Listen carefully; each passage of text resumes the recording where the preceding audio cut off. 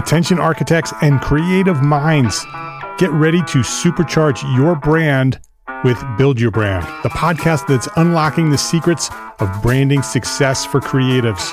Hey there, it's Mark Arlepage, founder of Entre Architect, and I'm inviting you to join my friend, architect marketing expert Jeff Eccles at Build Your Brand podcast, where he explores the captivating stories of the world's top brands and transforms their lessons into powerful moves for small firm architects and creatives like you. In season 1, Jeff shares the thrilling tale of Southwest Airlines, where he dissects their journey to the summit and distills it into strategies tailor-made for you. It's important to keep in mind that companies like Southwest compete in the real world, just like you, and face real-world challenges, just like you. You might be surprised at how similar those challenges are to the struggles that you grapple with on a day-to-day basis. Don't miss out on your blueprint for success. Subscribe, tune in, and let's build your brand together. You may have noticed that the very best brands in the world are also known for having somewhat unique corporate cultures. That's often the glue that holds everything together when they encounter those rough spots. We don't do it because it inconveniences the passengers to whom we are primarily dedicated, the short haul, frequent flyer. Follow the link in the show notes to subscribe to Build Your Brand today. Remember, no matter the size, the journey's the same. Your brand's journey to the top starts here.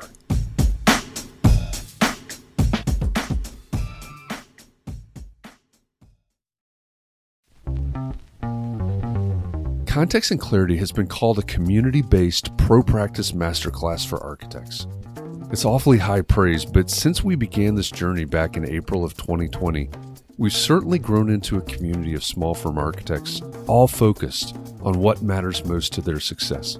And by the way, it doesn't matter if you're the employee of a firm that's dreaming of going out on your own, or you've owned your own firm for 26 years. There's something here for everyone. And that's where you come in. Thanks for listening, and welcome to the Context and Clarity podcast. Every week, we have a conversation with an expert or a thought leader on things that matter most to the success of architects just like you. Then we go backstage with someone from our community and we talk about what we learned, what our biggest takeaways were, and how we're going to apply what we heard to our own businesses. In this episode, we talked to Matt Forget. He's one half of the husband and wife team at Five Architecture, and he and his wife Kenya are the founders of Sticks and Bricks. It's a creative place for children to explore architecture. Kenya's and Matt's individual stories begin with floor plans in the home section of the newspaper. I actually identify with that. And then they intersect in architecture school. They eventually encompass their growing family and finally pivot into entrepreneurism as the world shuts down during the global pandemic. From where I sit, Matt and Kenya's story is the story of entrepreneur architects. I hope you're inspired by this episode as much as we were by Matt and Kenya's story. For this episode, our backstage guests are Ithaca, New York architect, translator, and QA/QC hawk Christian Nielsen Palacios. His firm is Opus 2 MBE. And we're joined by Farmington, Michigan-based educator and architect Kenneth Crutcher of Crutcher Studio. I'm curious to hear their takeaways, so let's go backstage and listen in as my co-host Catherine McPhail, Christian, Kenneth, and I all talk about our conversation with Matt Forget.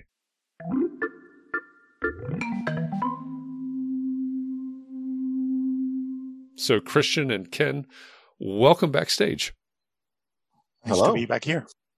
Yeah, it's great to have you both here with us backstage today. And I don't know about you, but I really enjoyed that conversation with Matt Forget today.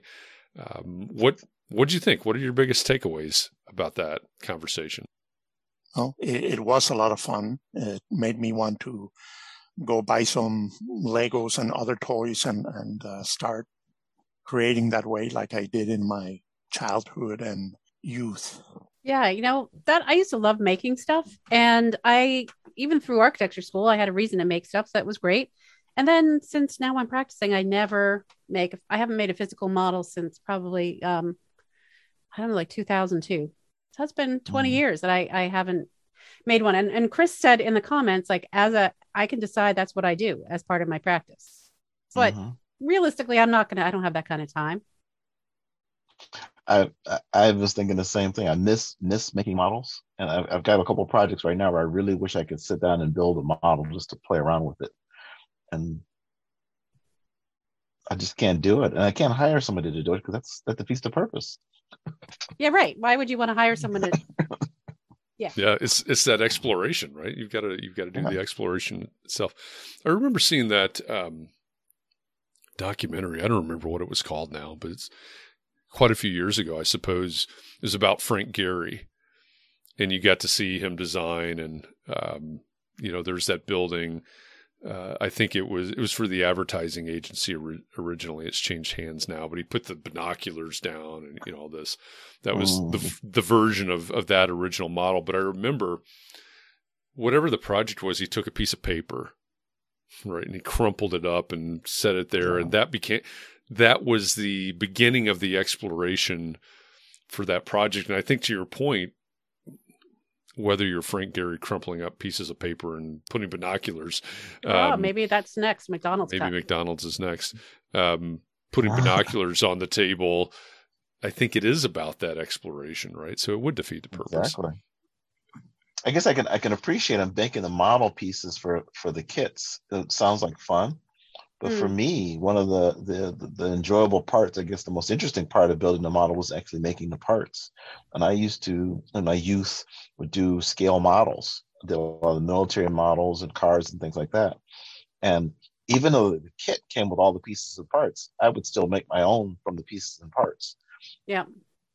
If I did a whole series of spaceships where I took the pieces and parts from different models and put them together to make my own spaceships.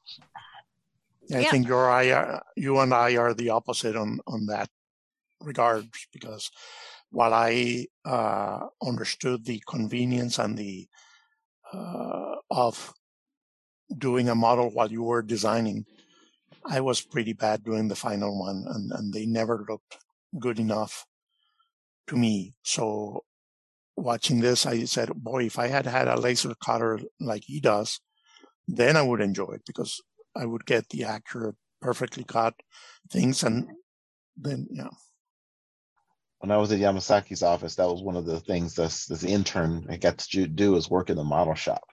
And we were building these huge models that were shipped over to Saudi Arabia. And now there's all this talk about laser cutters and CNC and all this stuff. We did that stuff by hand.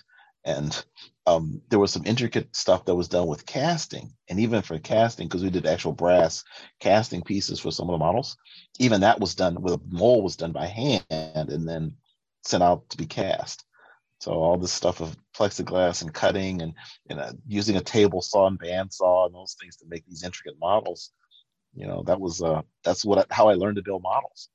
And one of the most interesting things I got to see was when they moved the office, we cleaned out the basement, and they had saved the study models from the World Trade Center. And there was about 5 or 6 different iterations, because that building and all of his buildings were designed in model. So he did study models of everything. And there would be 5 or 6 different study models that were of the level, we would call a finished model when we were in school, but these were studies. He was just doing like a quick sketch kind of thing. That's amazing. To think about what Kenya and Matt are doing with sticks and bricks, and they're for ages 7 and up. I think.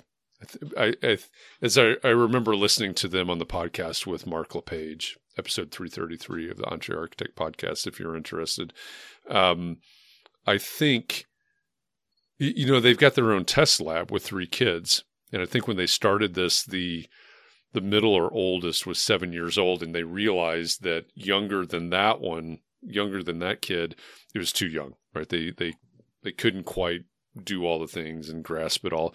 And so,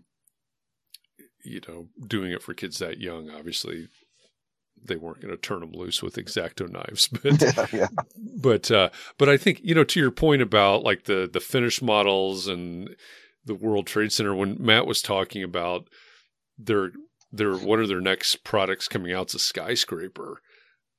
As a kid that spent most of my childhood in and around Chicago, where skyscrapers are, to me, that's fascinating.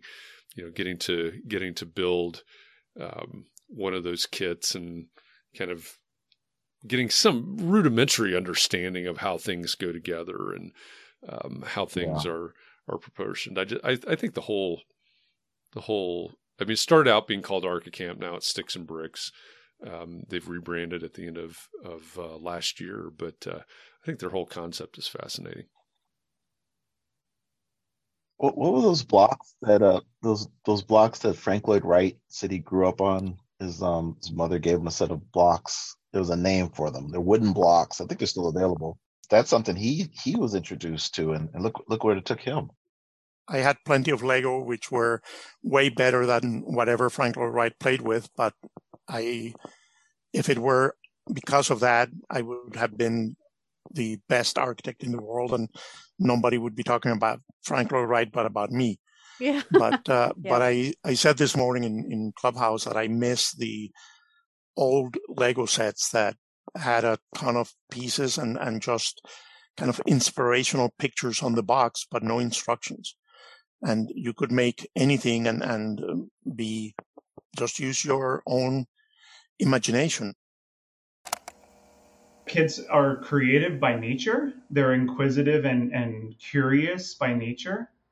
And I think there's something to be said for just putting a tangible object in their hands and letting them build.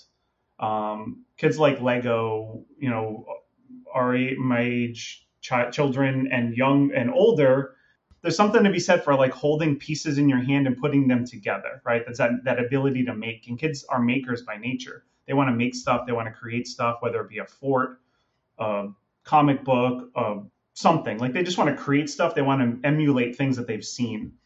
So putting like the objects of building in their hands, I think that's part of the reason why Lego is so successful, is that they're able to take those ideas that they have in their mind and somehow like quantify them into something that is built. They can't build a building. Let's build a small version of it. And now Lego has made all these fancy things that they even have these very expensive architectural things. Like they have, I don't know, the Empire State Building and maybe the Guggenheim and all that kind of stuff. And I'm not interested in having those. Even though I love those buildings and stuff, but to have a kit that the only thing you can make is a small replica of the Empire State Building, that's not for me. So I think this is one thing I do this a workshop with a design workshop with some students, and we have them build models using SketchUp. And one of the things we stress as part of the design process and as they're playing around is that there's no wrong answer. You want to come up with some ideas, you put this stuff together however you think you want to put it together. There's no wrong way to do it. There's no one way to do it. You can have fun and play with it. And I think those model kits, like Christian was talking about, it's a bunch of Legos to make a certain thing. That doesn't give you the freedom. That makes it possible to have a wrong answer. If you don't follow the directions, you're going to come up with the wrong thing. Yeah, I didn't realize what was bothered me about that, but that's it. You have to do it that one particular way with those 1,000 blocks. Each one in the right place, or else it's wrong, so I don't like that either. Now I want to go buy one of those kits at the Guggenheim and maybe the Washington Monument or something like that. Do a put them together and mash them up. Yeah, that would be fun. I've got a nephew that's into cars, and so he gets it's the same as the Architect Series, except it's for exotic cars, and they're, I don't know what the scale is. They end up being a large model. And so he goes through, it's exactly as you described. There's one way to do it, right? You build this Lamborghini or this truck or whatever it is that the kit is for. What he has started doing, to his credit, is he's gone out looking for other blocks where he can modify the car. So he's taking it to another level, but I don't think that's terribly common. I think, I built the thing and now there it is. I looked up the Frank Lloyd Wright blocks, and apologies to any of you that are German speakers because I'm about to butcher this, but they're called Froebel, I'm going to say. Oh, yeah. The maple wood blocks are in my fingers to this day, said Frank Lloyd Wright, attesting to the influence of the Froebel blocks on his work. I think also one of the things that I liked about today's session was that this week we were talking about how to engage people into understanding architecture and what we do.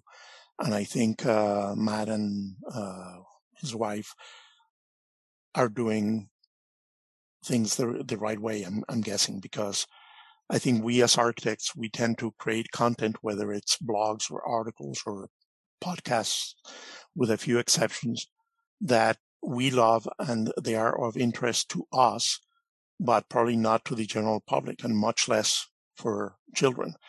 Like if I can mention, Mark LePage's podcast with Patrick McLamey, it may be one of my all-time favorites. I love that podcast. But my wife, my sons, my future grandsons, they probably couldn't care less about that stuff. And,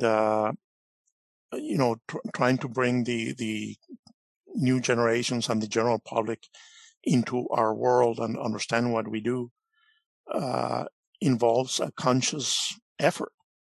I remember with talking at the table after lunch with my family, and if my sister Margarita and I were using any architectural jargon, they would object and they would say, "Come on, use regular language and stuff like that. Stop that stuff that only you guys can understand." And we tend to forget that. That's a really important lesson. And I think you're exactly right. I think they're doing it right. There's so many levels. And I know I said this when we were talking to Matt, but a kid gets one of these kits and they start putting together the A-frame house or the hut or the skyscraper that's coming soon or whatever it is. And they get a sense of accomplishment. They get some sense of how materials fit together. They get a sense of scale and proportion. They may become more aware of their surroundings. Oh, this is what that is, or this is why that is that way. I think there's so many layers of things that they can learn. And I don't, if one of them becomes an architect, fantastic. If none of them do, no problem, because I think they're, at the very least, they're probably more aware of materiality, of space, of the function of building and design and cities, depending on what all they work on, than they would have been. Years ago, I worked on a lot of what we would call T&D, traditional neighborhood design, new urbanists, land plans and things like this. And I always enjoyed that because both my parents were from farms, but I've spent my entire life basically in the city, Atlanta or Chicago, now Indianapolis.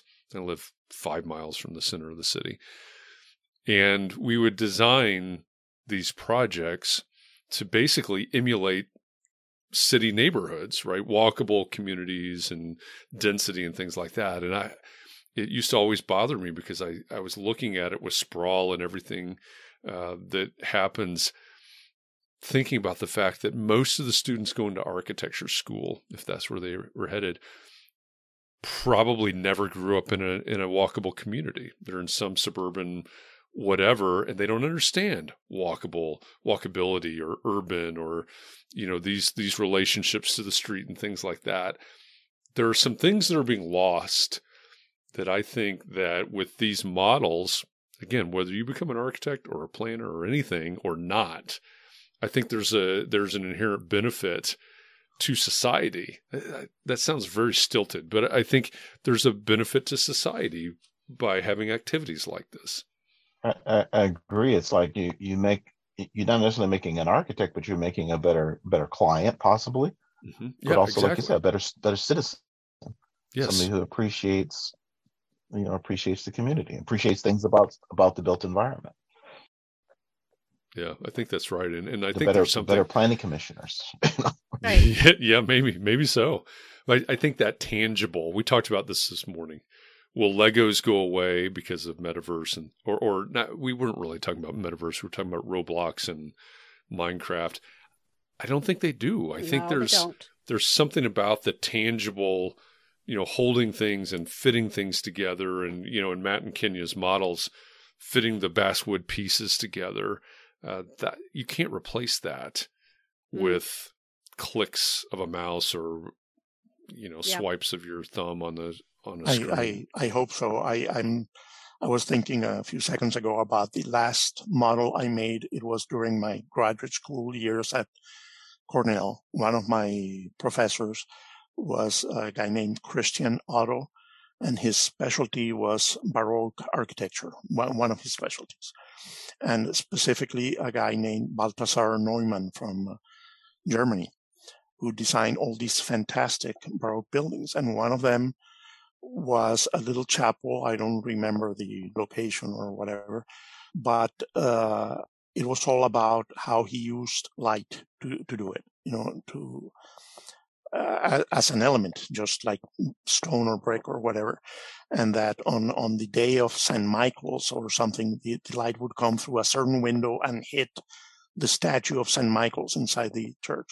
And I thought that was great. And it's the kind of thing that you can't just read about to understand it. So I did a project that was creating like a little very simplified model of the inside of that church with wood and plaster and whatever, so I could get the vaults, and then putting a camera under the thing. So the model was put on a piece of glass and I had a camera under it.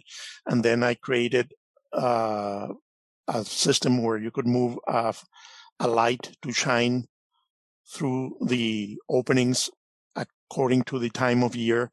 And people loved what I did. And I thought it was also a relatively ugly model, but it took me 2 months to do this project. And I think 80% of the members of Antler Architect could do the same thing now in 45 minutes with SketchUp. And, and that's where my fear is, based on the comments this morning, that maybe children are just going to want to build Legos without having physical Legos and just use an app on their tablets or something. I don't know. I mean, I think people just build out of whatever they have in front of them, like dinner, mashed potatoes and some other stuff. You can assemble it, or at least my kids assemble it into. How many times were we told not to play with our food? I think that's what we were doing. We were just building stuff.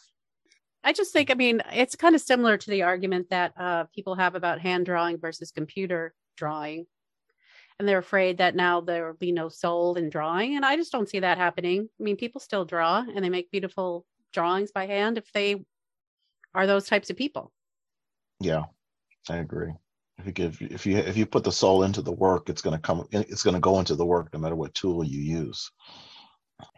I think that technology has changed a lot, obviously, in 20 years, 40 years, 50 years, but it just creates new, exciting things like the whole metaverse that we're going to be talking about later.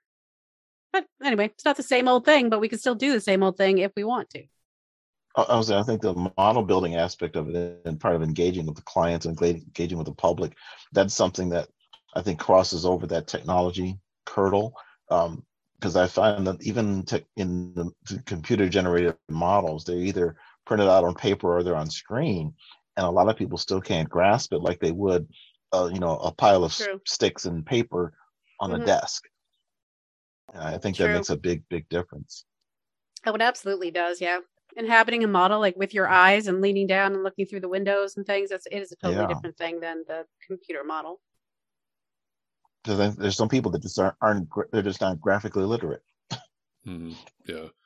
Now, arguably, you could use VR glasses, but it comes down to the immersiveness, right? If I have a physical model, like you said, I can bend down or I can lift it up and I can look at it, or in Christian's example, the light moving can show me the year, right, of how the light. Which is fascinating. Hopefully that inspires people to go see the real thing. if they see it in SketchUp or explore it further. But I think eventually it comes down to, because we're not like you said, Ken, not everybody is graphically literate. I think it comes down to how immersive is it, right? Okay, this is simple. I can hold this up and I can look in it and I can spin it around. And you all probably had a professor too that liked to turn it upside down and say, what if it was upside down? That kind of thing. But I do know of architects who have committed themselves to every conversation, I'll say, with clients, every presentation to clients is through VR glasses, which is still digital, but theoretically, as long as it doesn't make you sick, some people don't react well to them, but is virtually immersive. So it's more like, having a physical thing, but in a virtual world. But still, I cannot see. Well, put it this way. If it ever does replace the Legos and all these other things, then we're to that scene in the movie WALL-E, where we're all just these big, fat, half-naked people with VR glasses and beach chairs on some spaceship somewhere. Yeah. What's wrong with that? I didn't say there was anything wrong with it. I'm just saying that's the eventuality. Well, I mean, yeah, but some people still insist on going out for hikes because there's still some people who'd rather do that. Sure. Also, it's just completely unrealistic for me to build a model it takes me 10 hours to build a virtual model of someone's house. And then I start designing, on that. But if I were to build a physical model, it would take me, it depends on the model, right, Christian? How long did it take you? 2 weeks to do that church? More than that, probably, but yeah. Yeah, it just takes a long time if you want to have a nice model. And then trying to use that as the base, and you have to think about how am I going to keep taking things on and off of this base, and then you have to cut things out, like you said, Ken, and then make a new one. I don't know. It's just like so time consuming that for renovations, it'll be hard. Well, I think there's something I'm coming to realize now, that there's of different types of people in this world. Some people, in making a trip, some people are interested in the destination, and some people are interested in the trip and in the journey. And the journey, yes. And doing the model building as an exercise, part of the design process, is part of that journey. Yeah, for some, building that finished model of the finished thing after you've got everything worked out, that's just getting to the end of the trip. So that's like, taking a teleportation device where you get from A to B and you just see what's there. But building a model, building the study model, building a series of models, iterations of models, putting it together, taking it apart, trying different pieces, that's part of the journey of just going down the road, and you may not even know where the destination is. It's just, that's part of the experience of just making the journey. Right, but that's for you, not for your client, right? I mean, you get something out of that. Like, I couldn't show most of my sketch models because once I figured out some part of it, I just wouldn't finish the rest of it because I wasn't interested in just finishing it because that wasn't the point. Right. And I think that's the difference. A lot of clients, they want the solution. Right. And, a lot of designers, we like, maybe folks like me, maybe I'm alone in this, but, the experience of going through the iterations and getting to the solution is as much enjoyment as getting to the final solution is. Okay, this is not the topic of the day, but I've got to run with that because when clients are just looking for the solution and we allow them to just value the solution, I think the demonstration of your value as an architect is probably mostly in the journey. Now, of course, there are stylistic decisions, and you may be hired. Oh, I love Ken's, the style of the homes, or something like that, or Calatrava, or Zaha, whatever. Right? There are people that value that, but I think the true value of an architect is in that journey, right? The solving of the problems, the reacting, all of those things. So that would be my question or my pushback on that is because ultimately this is all about communication. Should we take them along the journey with the sketch models, the study models? You start working on something, you figure it out. Okay, well, there it is. There's a solution for this part of it. And then next week we start over with a different model, or, we add pieces on or pull pieces off. I think, to me, that's kind of fascinating, right? And I don't do architecture anymore, right? I do the marketing, the branding, the wordsmithing, all of those types of things. I think there's some value to letting our clients see and feel and realize how messy the process is, because they look at it. I could, if I sit with a client, we're talking about something, we're working on a tagline, let's just say, for their homepage of their website. If I blurt something out instantaneously that they love, right? It's just an epiphany. It comes to me and I blurt it out in 15 seconds. What is the natural reaction?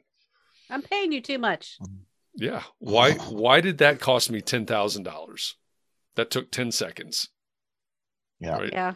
Yeah. But when we go through the process, not that I'm advocating for faking anything or, being inauthentic or anything like that, but when they go through the process and they see the iterations and they, I think dragging them down into the mud with you, I think there's some value to that. Yeah. Well, the other thing is that being in the mud is the fun part of the process. So I agree. I absolutely tempted agree. To say, if you already have the design that you got from a magazine or something and you just want me to do the drawings, I'll charge you more because you took all the fun part away from the thing, I like that approach. Yeah, that's true. I might try that one, Christian.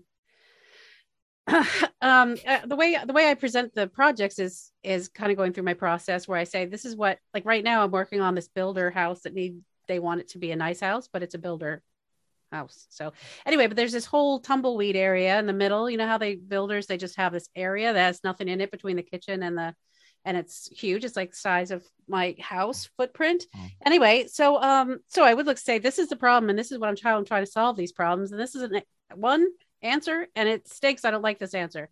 And so then I, show them progressively which one I do like. But there are elements of all of them I like a little, and so yeah, I always do that. But I can feel I'm getting disappointed and pulling their disappointment way down, and then they're excited later. You can't just go for the thing. I think Thomas Edison is the one that figured it out, or just illustrated that. Talking about the light bulb, which he stole from someone else, but anyway, right? It was a simple solution, but he said we got this way. But now I know there's this one way it worked, but now I know what 1,000 ways that it doesn't work. Yeah. And that's kind of what we go through the design process, is going through all those iterations of stuff that doesn't work. Yeah. And you got to work it out. And even if sometimes it's the client's idea to say, hey, I want to do something this way, you got to go through the illustration of this is why it doesn't work, right? To get to the something that does work. But most clients, they just want to get the done. They want the end product. They don't want to go along the ride. I say they want to have the experience, and they want to have the memories of playing in the mud without getting their hands dirty.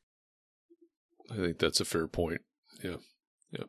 So you bring that back to the models that Kenya and Matt create for Sticks and Bricks, which they're creating them all individually, one at a time as they're ordered, apparently. So interesting. And I think it'll be super interesting to watch how that business grows and how it evolves and how it progresses. This is what we need to do. This is how we need to serve both ourselves initially and ultimately many other people, many other children, with an activity to keep them busy. And why not give them an opportunity to learn about architecture, our passion, which is something that we didn't get the opportunity to do as children. At middle school age, did we see the newspaper with the floor plans? But before that, there was no exposure to it. And we said, well, what and how can we do this and create something for them? And so we came up with 5 Archicamp, which was a spin-off naming of 5 Architecture. The 5 in 5 Architecture is resemblant of our family, which is part of our basis of balancing our family and our business, and it's all one. And we created 5 Archicamp, and the word camp was one of those that we felt like it was important to give kids an option to have an activity to do or have something that could keep them focused. And in the early stages, it was a multi-day process of building a model, an architectural model, ones that we would build in college. But we were tailoring it to kids that were 7 and up. And they can definitely glue, they can definitely cut. And we figured out a way to create something that hadn't been created before, which was an architectural model building kit for kids.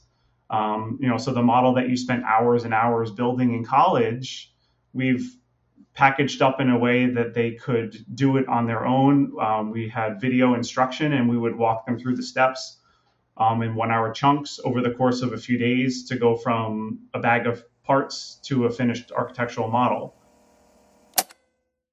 I love the fact that they do have this feedback loop, and Matt talked about the fact that the original models, back when they called it Archicamp, were finished things. You buy this model, you put this thing together, and now there's room for exploration and creativity. So I love that. And I think, along the lines of what you're talking about with the exploration and the design process with your clients, maybe that this latest version with the kids is partially that. They get to explore the design process. And like you said, Ken, earlier, these may create better clients, if not architects or something like that.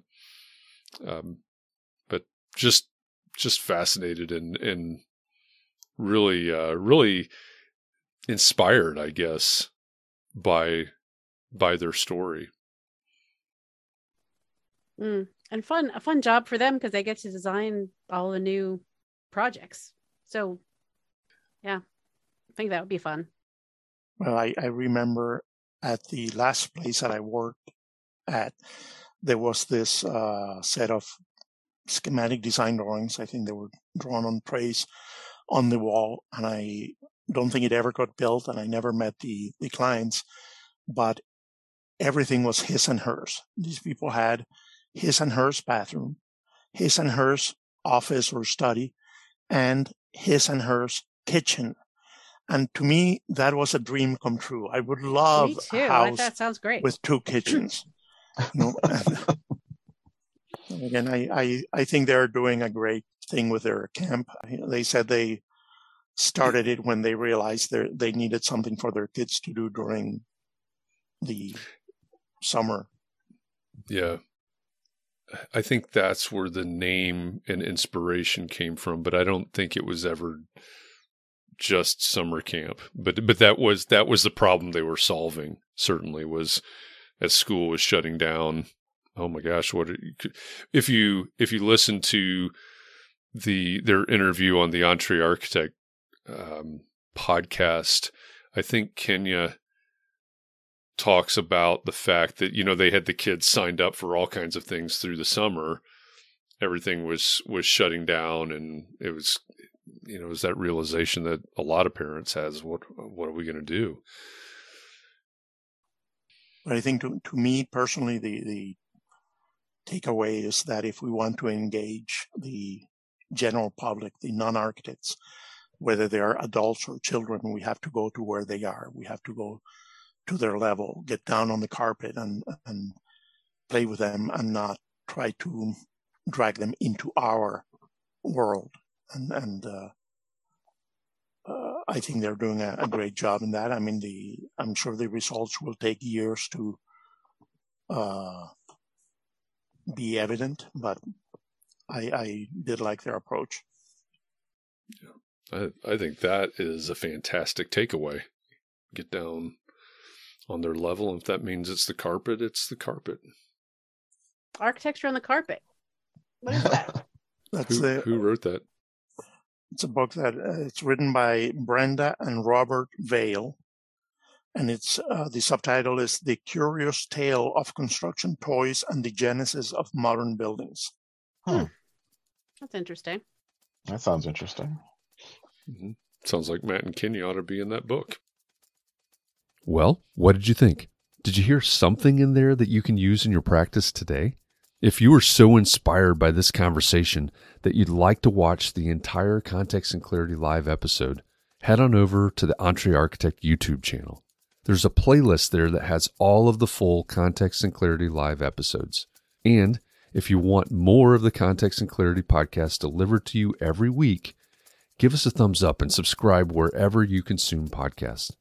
If you like content like this, check out Gable Media. It's a multimedia network for people that care about the built environment, and it's the home of Context and Clarity. With Gable's growing family of podcasts and video channels, I know you'll find something there that interests you. You can learn more at gablemedia.com. That's G-A-B-L media.com. And one last thing before you go. If the topic of today's episode is of particular interest to you, join me over on Facebook today at 4 p.m. Eastern inside the EntreArchitect Community Facebook group. That's where every weekday at 4 p.m. Eastern, I host Context and Clarity conversations, and we take topics like this, and we dig deeper. We have a conversation in real time to try to find more clarity around the things that matter most to you. So thanks for listening. I hope our time together has inspired you to think about your community and your practice and how you can support those around you. We'll be back here again next week, and in the meantime, I hope you'll join me and the EntreArchitect community on Facebook today at 4 p.m. Eastern so that we can help each other find more clarity around the topics that matter most, no matter what your context is.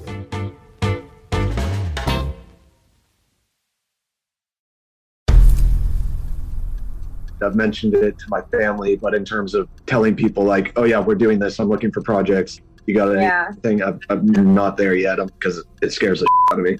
Dreaming of launching your own architecture firm?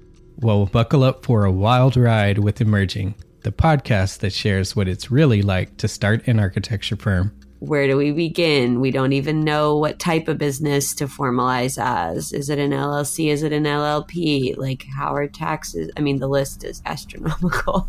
Season 1 featured founders Jeffrey, Lexi, and Chris, owners of Level Studio Architecture, are your fearless guides on this unfiltered journey from napkin sketches to a thriving studio. One evening, stumbled into one last dive, we sat at the bar and pondered our postgraduate futures.